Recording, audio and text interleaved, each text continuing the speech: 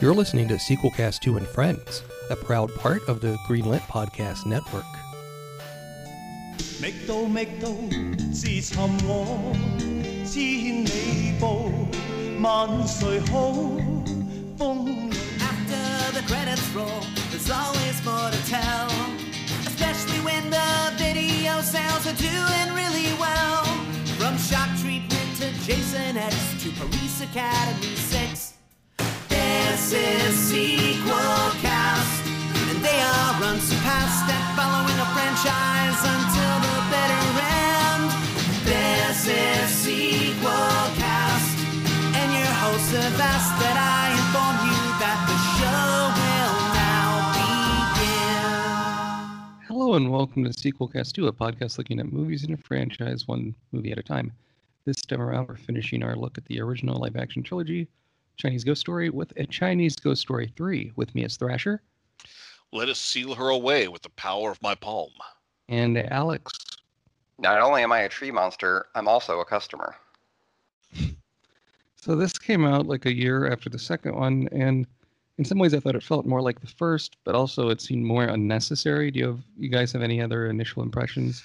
Well, it's so peculiar because like it opens with the scene from the first film where the tax collector and the warrior monk guy are fighting the tree demon, and they add new dialogue which is completely unnecessary, saying that, well, we can't kill the tree demon, we could only seal her away for 100 years, her evil will return. And so I guess this movie is just 100 years later, the villain from the first movie is back and up to her old tricks, and the story beats are pretty much the same story beats as from the first film. It's funny because each film has a recap, and each film's pretty much independent of the other films.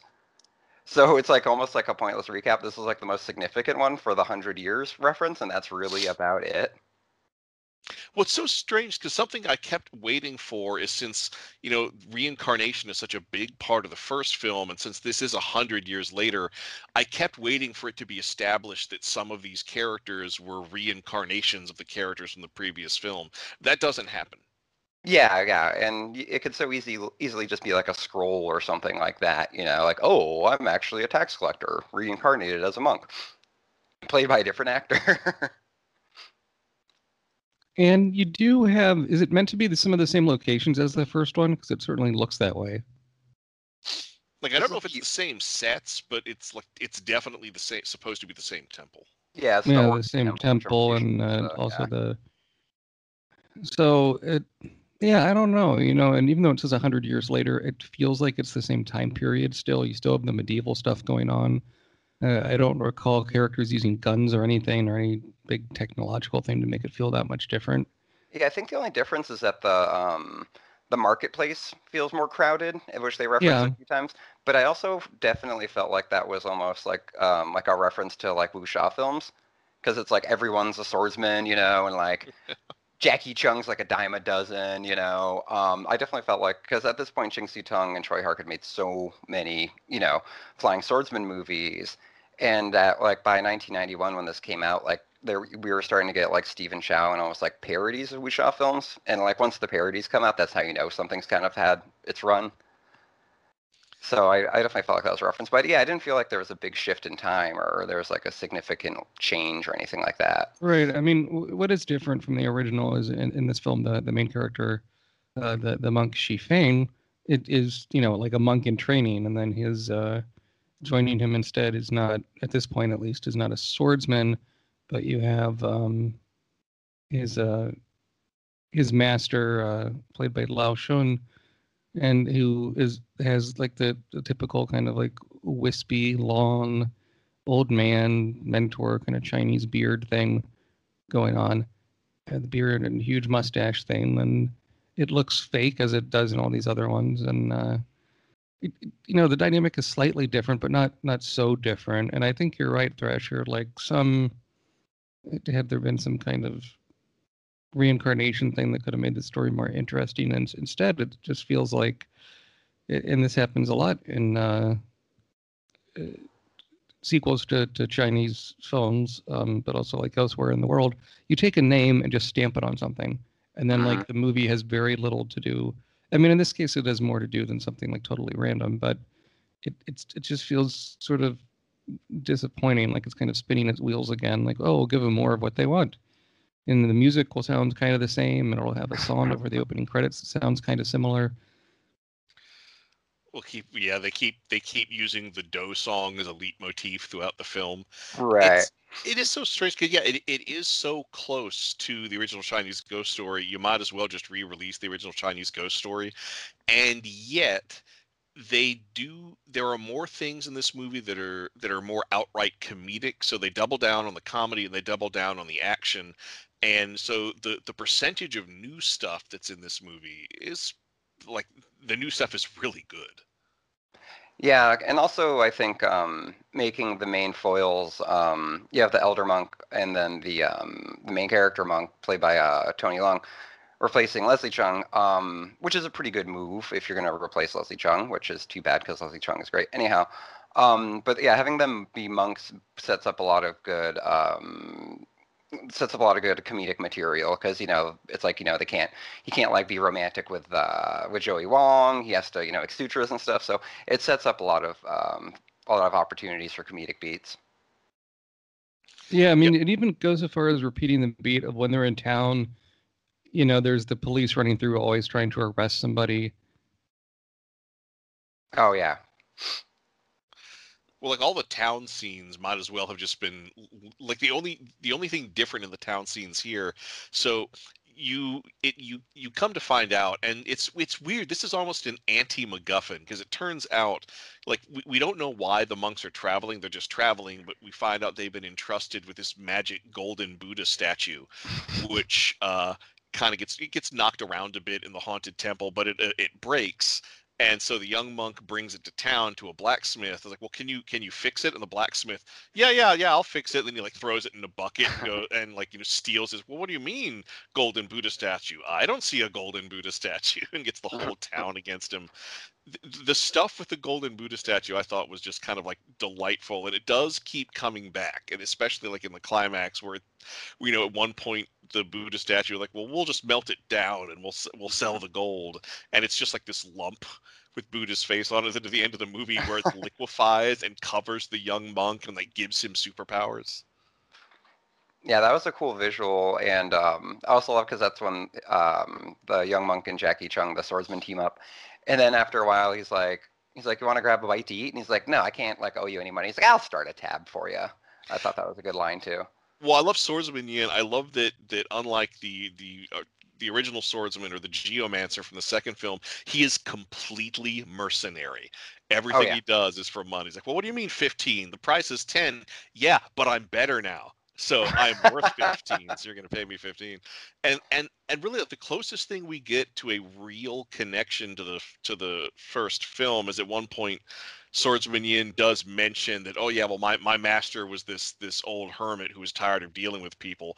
I guess implying that his master is the swordsman from the first movie. Yeah, that would be the best bet for sure. But even that I think feels a little cheap. I don't know if that's totally necessary if you're going to go 100 years later.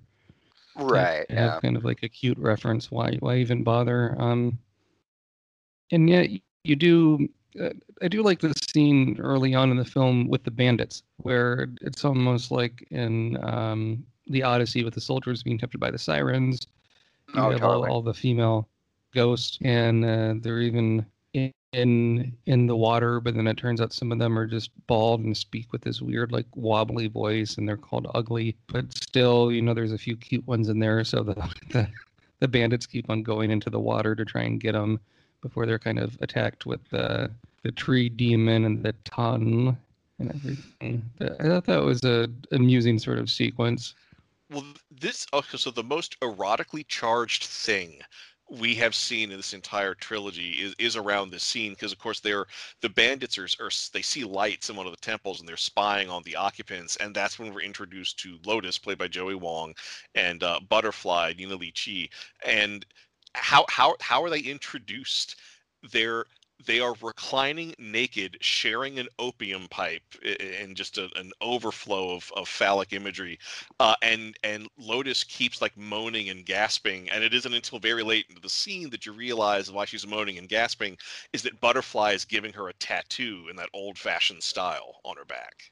Well, and then the tattoo bleeds, and the one licks the blood off the tattoo. I think, yeah, it has some eroticism there. You do some of the in this opening sequence. It's again like in the other movies, you always have kind of like, oh, the woman's naked, but you don't see anything, and kind of this teasing. Well, it's just so much more sexual than anything we've seen in this series so far, Oh, and sure, they yeah. keep following through on this. Right, I guess, not unlike the sexual content in Smokey and the Bandit Part 3. It's so damn in Gamora. And, I think, that's... Go on. Yeah, and that's definitely a good way to open, and we definitely get like a pretty good body count off of that. Like, I'm glad that you pointed out like Odyssey like opening with the extending tongues and the everyone the dying in the pool and stuff. That was a good like way to kick off the action. Yeah, I mean, it really establishes the stakes. If the tree demon can dispatch an entire party of bandits, what hope? Right. What hope does a young monk have? And even though it's a practical effect with the tongue and looks a little silly, I would argue it's more convincing than what you would see like in the first X-Men movie with Toad licking things and jumping around. There's something charming with the effects here, and I think I would say the special effects in this one are the best one yet, where they're having explosions and so forth in the forest. I think it's pretty interesting how I think visually it looks good, but it's also less monster focused than the second one was. Yeah, there are no arbitrary monsters in this one. They pretty much just keep it confined to the tree demon and her servants, and then at the end, that evil mountain god. Do you wish it would have been something different than the tree demon, or do you like that connective tissue with the same actor? I mean, it was nice because it's a good performance. I was happy to see it again. I don't know. I just wish the villain had something more to do. I think this is why I want reincarnation to be a factor here, because it is just the tree demon doing everything the tree demon did in the first film. If it's 100 years later, why not have it be the tree demon specifically targeting the people who are the reincarnations of the people who defeated her the first time? Mm-hmm. Make it personal. You always have to do the sequel where this time it's personal, and this movie is not it. Yeah, like and then also it folds into like the wuxia genre of like generational punishment. You know what I mean? Like not just seeking revenge, but like your children's children will get their comeuppance or what have you. And also I feel like there's a little less magic stuff going on because right. The last two of them, Wu Ma and the other sort, and Jackie Chung in the previous one, you have a lot of like weird sutras and chanting and like palm power and stuff. And there's some of that in this with the old monks like beads and stuff, which I thought was cool, but a lot less of the explodey hand palm power stuff, which was kind of a letdown, but still. Something I do like though is that Lotus is very, very active in this film. Oh, totally, yeah. Like Su Sin was kind of she was a beautiful but passive presence in the first movie, but like Lotus is constantly getting into trouble. Like I love that Lotus is like really dives in trying to seduce the monk, but then when she starts to have feelings for the monk, she doesn't hold back at all. I love how active she is in this. Well, and it's that is a fun dynamic with the monk. He can't be, I guess, too close to a woman or he'll be tempted and lose all right to monkhood. And she's like, oh, I'm on fire. I have to take off my clothes to not burn alive. And it's all the excuses to take off clothes. And also that she's always wearing these multi-layered outfits designed to come off dramatically. I also... Right. I'm reminded of an awful 90s game show I used to watch when I was in high school, sadly. It was on at 2 a.m. It was a strip poker show on syndicated television. But did you ever see this, Thrasher? No. Okay. It might have been on USA or something at 2 a.m, but like... It sounds like Night Games with Richard Bay, though. Pretty much. I mean, the characters would wear like 30 different layers, and like anytime it got kind of close to showing a bra, like they would arbitrarily add another layer on. It was like the most. It was like a strip poker show done by Quakers or something. It was very, very bizarre, but it was just vaguely reminded of that, of all the different layers. And yet you have scenes where she's supposed to be naked, but the framing is, I think, artfully done, and it works with, she's teasing the audience as well as the main character. And yeah, I think that the energy, not just with Joey Long as Lotus, but also Nina Lichi as Butterfly, there's a bit of the scheming, kind of raise the red lantern kind of bickering going on between them, which is nice. They seem to have fun playing more overt villains in a way. Well, I think my favorite bit of outright comedy in this movie is when when Lotus gets bitten by the snake. And I don't remember if this is before or after the monk has figured out she's a ghost, but she's been bitten by the snake and does need someone to suck the venom out. And there's just this great back and forth. I can't have that kind of contact with a woman. Well, then pretend, then don't pretend I'm a woman. Pretend I'm your master. Oh, no, we would never do that. And think, oh, okay, well then pretend I'm your mother. Oh, no, I never knew my mother. I was an orphan. I was raised in the monastery. And they keep like listing all these people. Okay, well, why don't you pretend I'm him? And she points to this ogre statue. I was like, yeah, okay, I'll do that. And then he sucks the out. There's another one too, is that also I like that they kind of do a flip on because like in the first two movies, whenever Leslie Chung was breathing, she'd have to hide him. In this one, when a spirit dies, that's when she starts breathing heavily and it gets cold. So this one, you have the man trying to shield the female ghost from the master, which I thought was interesting. But I think one of the best also comedic bits is that when Lotus gets speared to the wall with the spear, and with the staff, he takes it down and then he tries to carry her and she's like, oh no, it's that staff that's like, hurting me. So it cuts to him carrying her and he has the staff dragging behind him on like a leash as he's running back to the temple. I thought that was hilarious.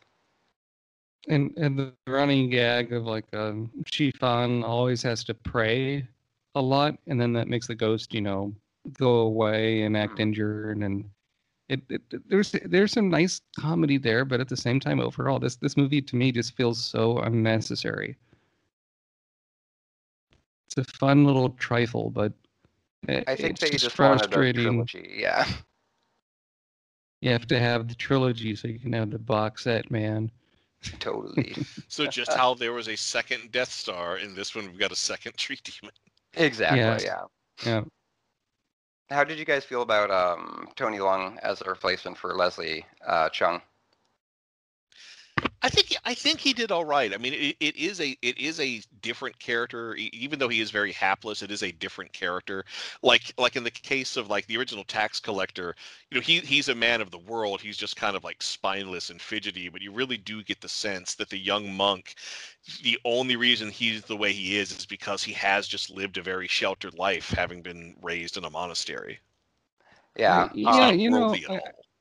He's good here. I like the character has some more nobility and kind of chaste sort of patience with things. It is different, and that the actor is younger, I think helps you swallow that he's just so sheltered, following around his master at his beck and call.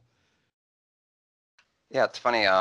There's always a lot of confusion. Like this Tony Leung is known as Tiny Tony, because there's another Tony Leung Kai-Fai who was Big D in the election film.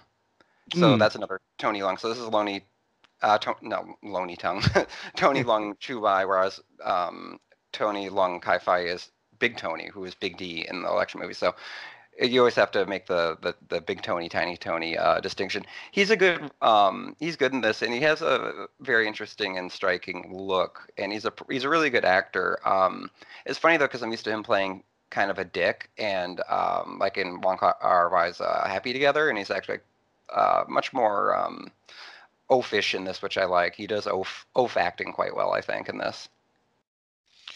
But hey, as long as we're on that subject, rest in peace, Tom Tiny Lister Jr. Who is that? Oh, he played the president in The Fifth Element. He's in the Friday movies. He's in No Holds Barred. He played a Klingon on Star Trek: The Next Generation. And No Holds Barred, he was Zeus, right? I think so. And he was in Friday. Just really huge, imposing presence, but he could also do comedy. I would have been nice to see him do more of it as a kind of actor. When you see him, he's in the like a Christmas lot of comedy Santa's Sleigh That's right. with Goldberg. I have not seen that in a long time. That's with Goldberg, is that right? Yeah, The wrestler, Bill yeah. Goldberg. Wow. Yeah.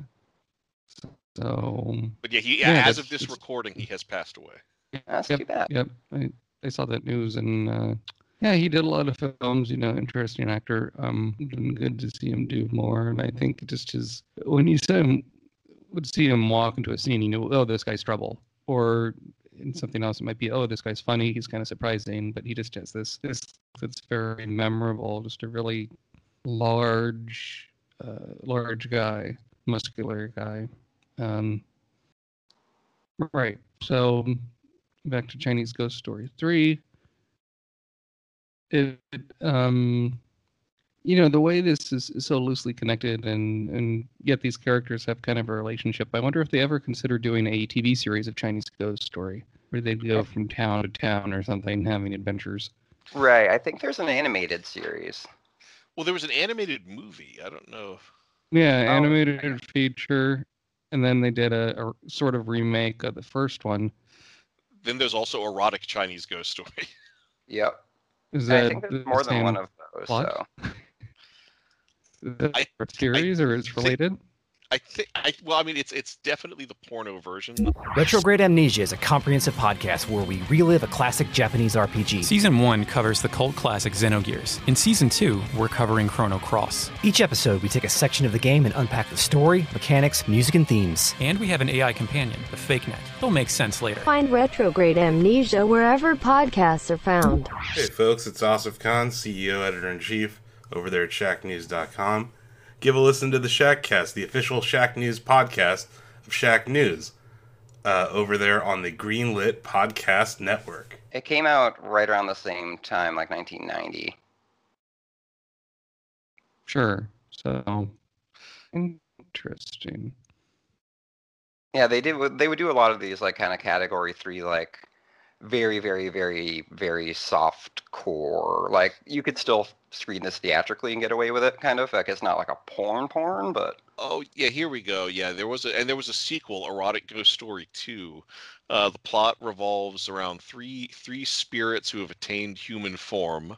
They come across a hapless scholar, and then they have lustful thoughts about him. And this leads to erotic romps and the eventual discovery of a dangerous demon.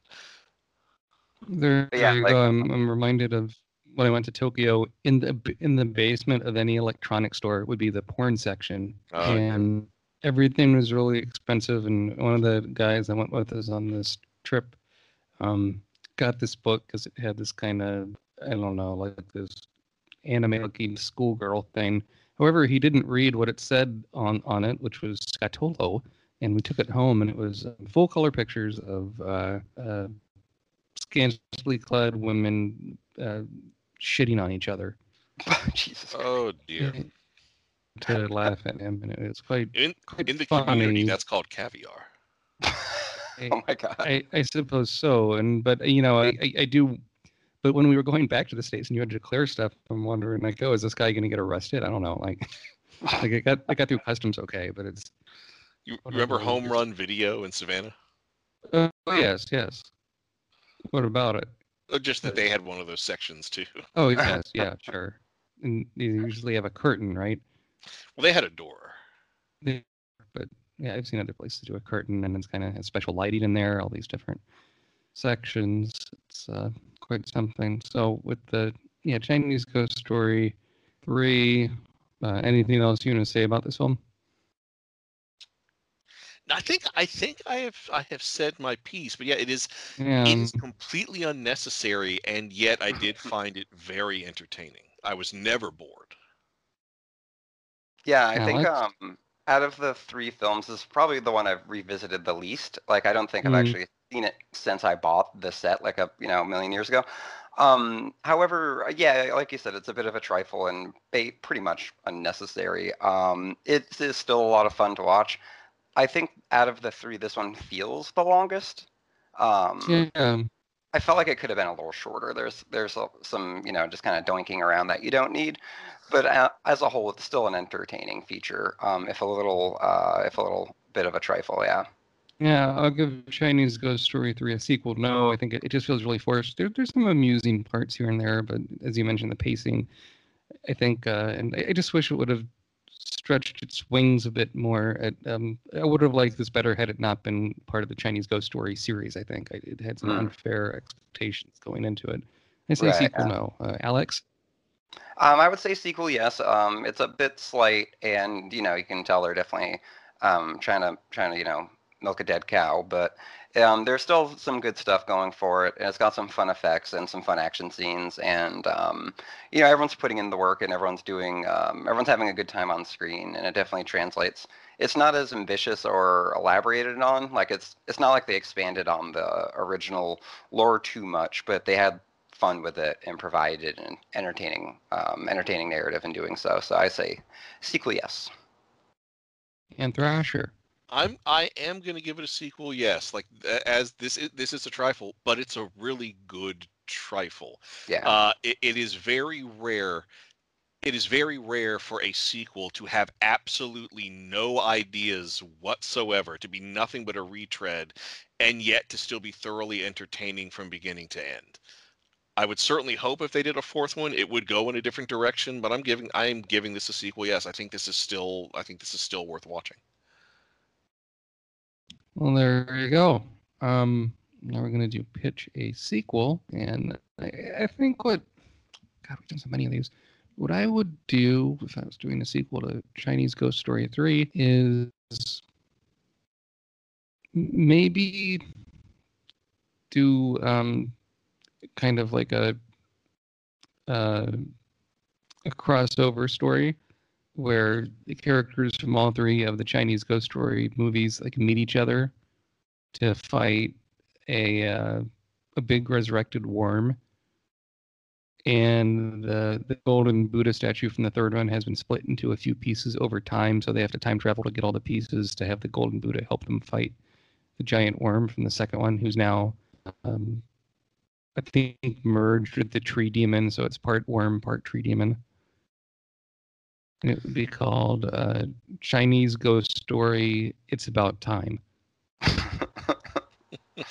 Not unlike the Poltergeist sequel. I like the concept of a worm tree demon. Yeah. It would you'd probably do effects over time to show it looking like more and more human in the face, I think, to make it kind of gross, kind of Cronenbergian. Yeah. Thrasher, what's your... Oh, so I think it'd be Chinese Ghost Story 4, The Deadly Cabinet. So this one, it's going to take place in the modern day in Hong Kong. And the short version is that the tree that the tree demon lived in, it was at some point cut down and made into a wardrobe. The wood was made into a wardrobe, and that wardrobe is cursed. Everyone who's ever owned the wardrobe has come to a bad end, but that only makes the wardrobe more collectible. So all of the characters in this sequel are all going to be reincarnations of other characters from throughout this series. And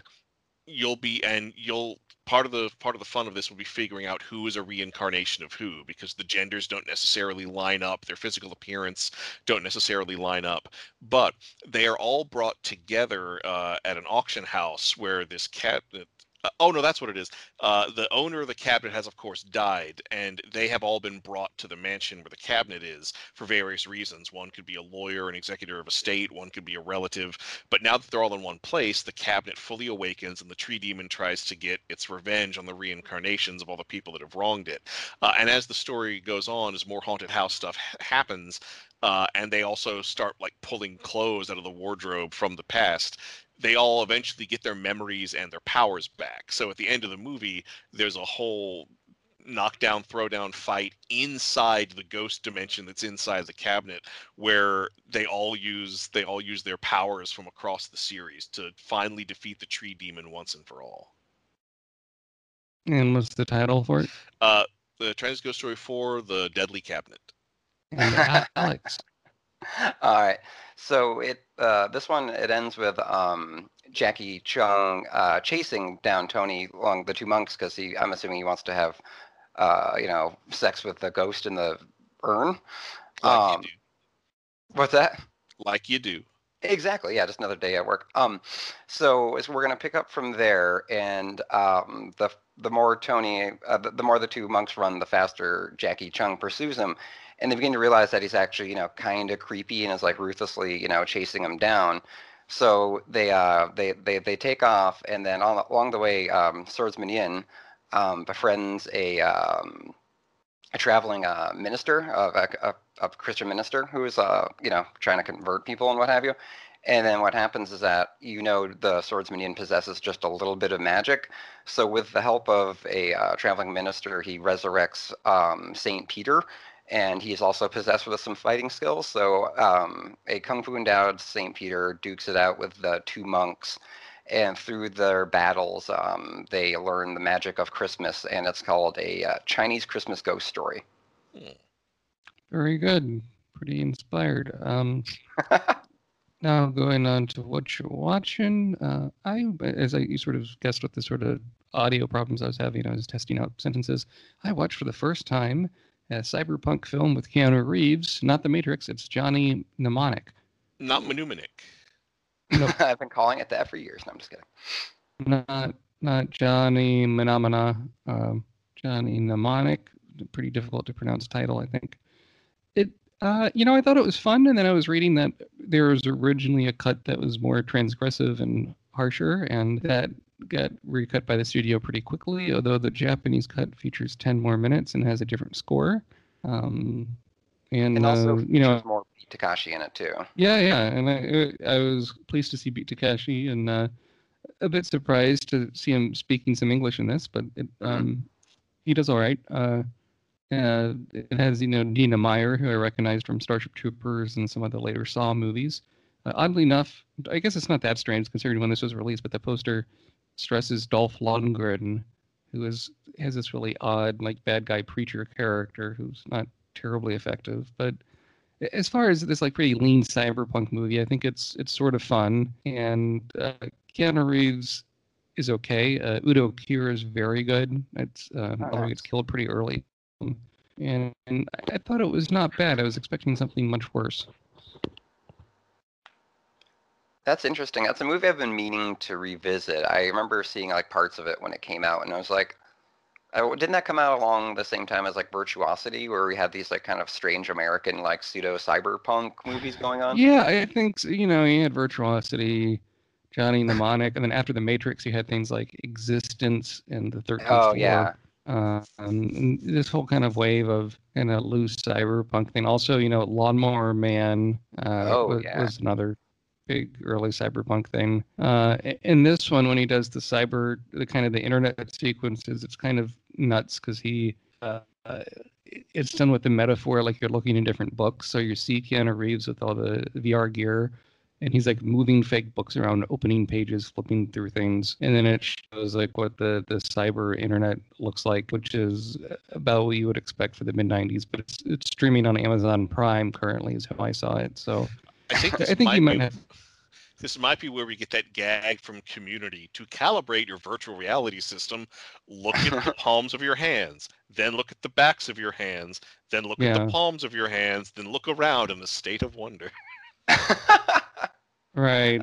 Do you have any thoughts on Johnny Mnemonic, Thrasher? No, just that it's based on a pretty harsh novel, so it could have been harsher. Not enough heroin-addicted dolphins in the movie. Wait, what? Yeah, there is a dolphin. That's true, and but he's not addicted to heroin. In the novel, he's addicted to heroin. Yeah. Did they train him to kill the president unwittingly? No, but it plays in the climax of the film. Ice-T, I thought it's pretty interesting as kind of a leader of the, what do they call it, the lows or something, like the common populace. And Keanu Reeves has a memorable scene where he's standing in a junkyard screaming, "I want a $10,000 hooker. I want my shirts pressed in Tokyo Hotel." Like, it's just sort of an early scene of him kind of overdoing it. But he, something about this material spoke to him. What I found more interesting is around the same time, only for computers, Sony released a computer game called Johnny Mnemonic: The Interactive Action Movie, in which they basically refilmed the movie on a lower budget with completely different actors, and then the game more or less plays like Dragon's Lair and has a lot of different branching paths and endings, but it's all full motion video. The lead actor is what? I just picture Ice-T going, "Welcome to virtual reality, bitch." That's not too far off the mark. He has like they have interesting kind of face paint on him. And in the computer game version, the Ice-T role is played by Isaac Hayes, and one of the bad guys is played by Julie Strain. So nice, cool. Got Heroin Addicted Dolphins, virtual Ice-T. This is shaping up. I like it. Yeah, of course, like any cyberpunk 90s thing, you have a scene where a lot of televisions are stacked into kind of this big tower thing, and they're playing different images on it. Whoa! It is the big plot thing involves 320 gigabytes of data, but that would have been a lot of data at the time when this was released. Oh yeah, totally. I mean, we were still using floppy disks back then. Exactly, and this was 96 minutes. Yeah, no, I think you should watch it on Prime, dude. I think you'd like it. It's fun. It's short. It's it's obviously they kind of round off the edges a bit, but Beat Takeshi isn't bad, and I'm a bit surprised he didn't appear in more American films and try to make a stab at that like Jackie Chan and Jet Li did. Although, I mean, he's a different kind of actor, but you see him in a lot, just not. I mean, really, I think most American audiences would have been more familiar with Beat Takeshi when they did the dubbed kind of version of Takeshi's Castle on Spike TV. Yeah, Most Extreme Elimination Challenge. Yep. That's right. Very good. Thrasher, what's something you've been watching? So I wanted to dip into some classics. I rewatched the Jerry Lewis's 1963 The Nutty Professor. Nice. Oh, yeah. It is still a very entertaining, very winning film. Although the two things I noticed this time is that I didn't notice the first time I saw it is that one, his relationship with his student is thoroughly unethical. And it is never. I mean, yes, she is an adult, but professors and students should not date. It would be one thing if like she was graduating or was going to be leaving her class so that was out of the way, but no, like she's still at her class even after they're engaged. It's just so weird. But then the other thing is I forgot how many horror movie elements are in here. Like the first transformation when Professor Kelp first takes the potion and transforms into Buddy Love. They really do misdirect you because it is right out of a horror movie. Just the weird way he changes and the way it's shot and the musical stings and like just the things. This is a Technicolor movie and the things they do with color, especially during that transformation, is just amazing. Well, and Jerry Lewis is a real. Oh, what year you said? Oh, Did you say 1960? 63. Oh, wow. And I like how Buddy Love in this is a real dick, even more so than in the Eddie Murphy version. Oh, yeah. Later. He is a completely unrepentant asshole, but like you can kind of see why people unfortunately find that kind of asshole magnetic. And some people say that Lewis is not the easiest guy to work with, and that Buddy Love is closer to the actual Jerry Lewis. But it seems to depend on what day you catch him on. On the Comedians in Cars Getting Coffee, they managed to film one with Jerry Lewis right before he died. Wow. And he seemed in pretty good spirits. He was apparently trying to get a lot of remakes done of his material with younger comics, that none of it which ever came out. But I have to wonder if 20 years or so hence, we will see a release of The Day the Clown Cried. I don't know. It's kind of the fabled movie, right? Well, I believe, as I understand it, as stipulated in his will, it was given to the National Archives, but even then, they are not allowed to screen it, at least for a certain amount of time. But yeah, I really want to see that movie. Yeah, a lot of people like Harry Shearer's gone on that he's seen it, but a lot of people have actually called him out on his. They're just calling bullshit on that apparently. Again, like I don't know how he was able to, because I think he was on Howard Stern talking about it or something like that. And but yeah, some people call him bullshit on that. I don't know why you would make that up or why you would, or call bullshit, but whatever. This is like a white whale of all the like lost movie white whales. I mean, that got a lot of press. Patton Oswalt and some of his friends did live script readings of it until I've seen one of those. That was a great show. I bet. Nice. And until Lewis's lawyers came to shut it down. So it I hope we see it one day, and I think like other prolific artists like Michael Jackson or Prince, I do think there's probably a lot of Jerry Lewis stuff in the vaults that maybe we'll see re-releases of over the years. Great, cool. And yeah, I mean, I've thought about doing Nutty Professor on the show. I mean, I guess we do that and the 2 Eddie Murphy ones. And the Clumps. The Clumps. Yep. Oh, that's Orson Welles. Oh, the Clumps. Oh, the Clumps. Everyone wanted to see more of Horny Grandma. That's one of more soul. Alex. I recently watched a really awesome spaghetti western, I guess Euro western. The original title is I can barely pronounce it. Requiescent, also known as Kill and Pray. This was a fascinating western from 1967, starring Mark Damon, who is in House of Usher in the Mario Bava film Black Sabbath. And also has a starring role for controversial Italian director Pier Paolo Pasolini.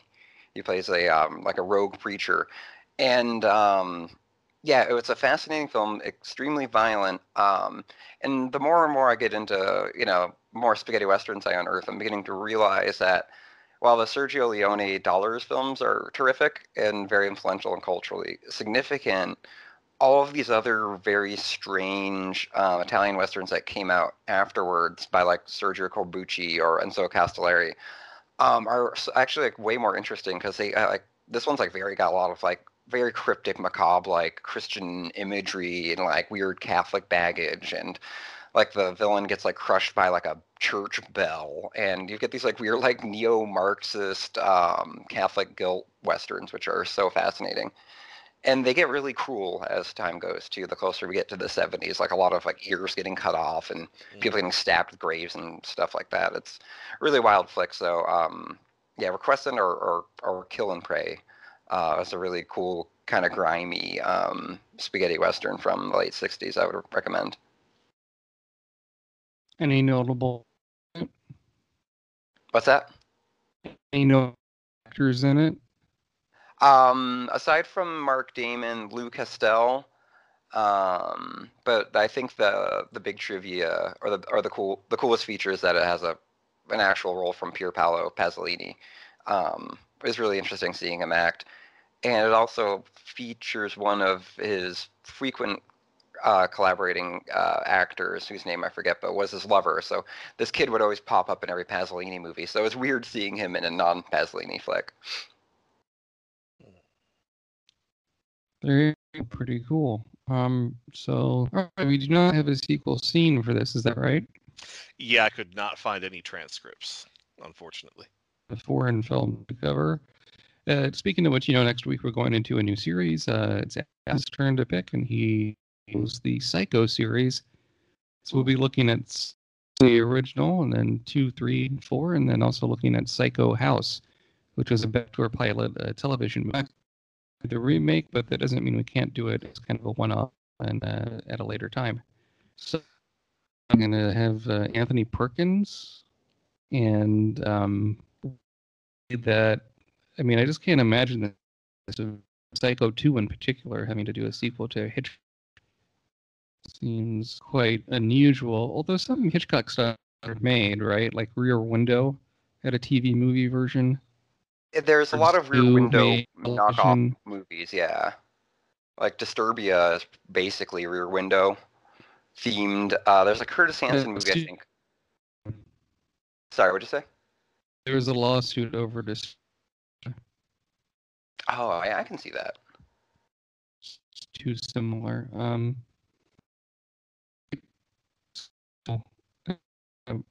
You can follow me on Twitter, MATWBT. Get into episodes of the show at sequelcast2.com. Thrasher. You can follow me on Twitter at InternetMayor. And Alex. You can follow me on Twitter at CrabNebula1914. Okay, so for Sequelcast2, this is Matt. This is Thrasher. And this is Alex. Same. You need to suck the venom out. Watch out where the demons go. Don't you eat that yellow statue. Oh. 莫低手，相互同求道。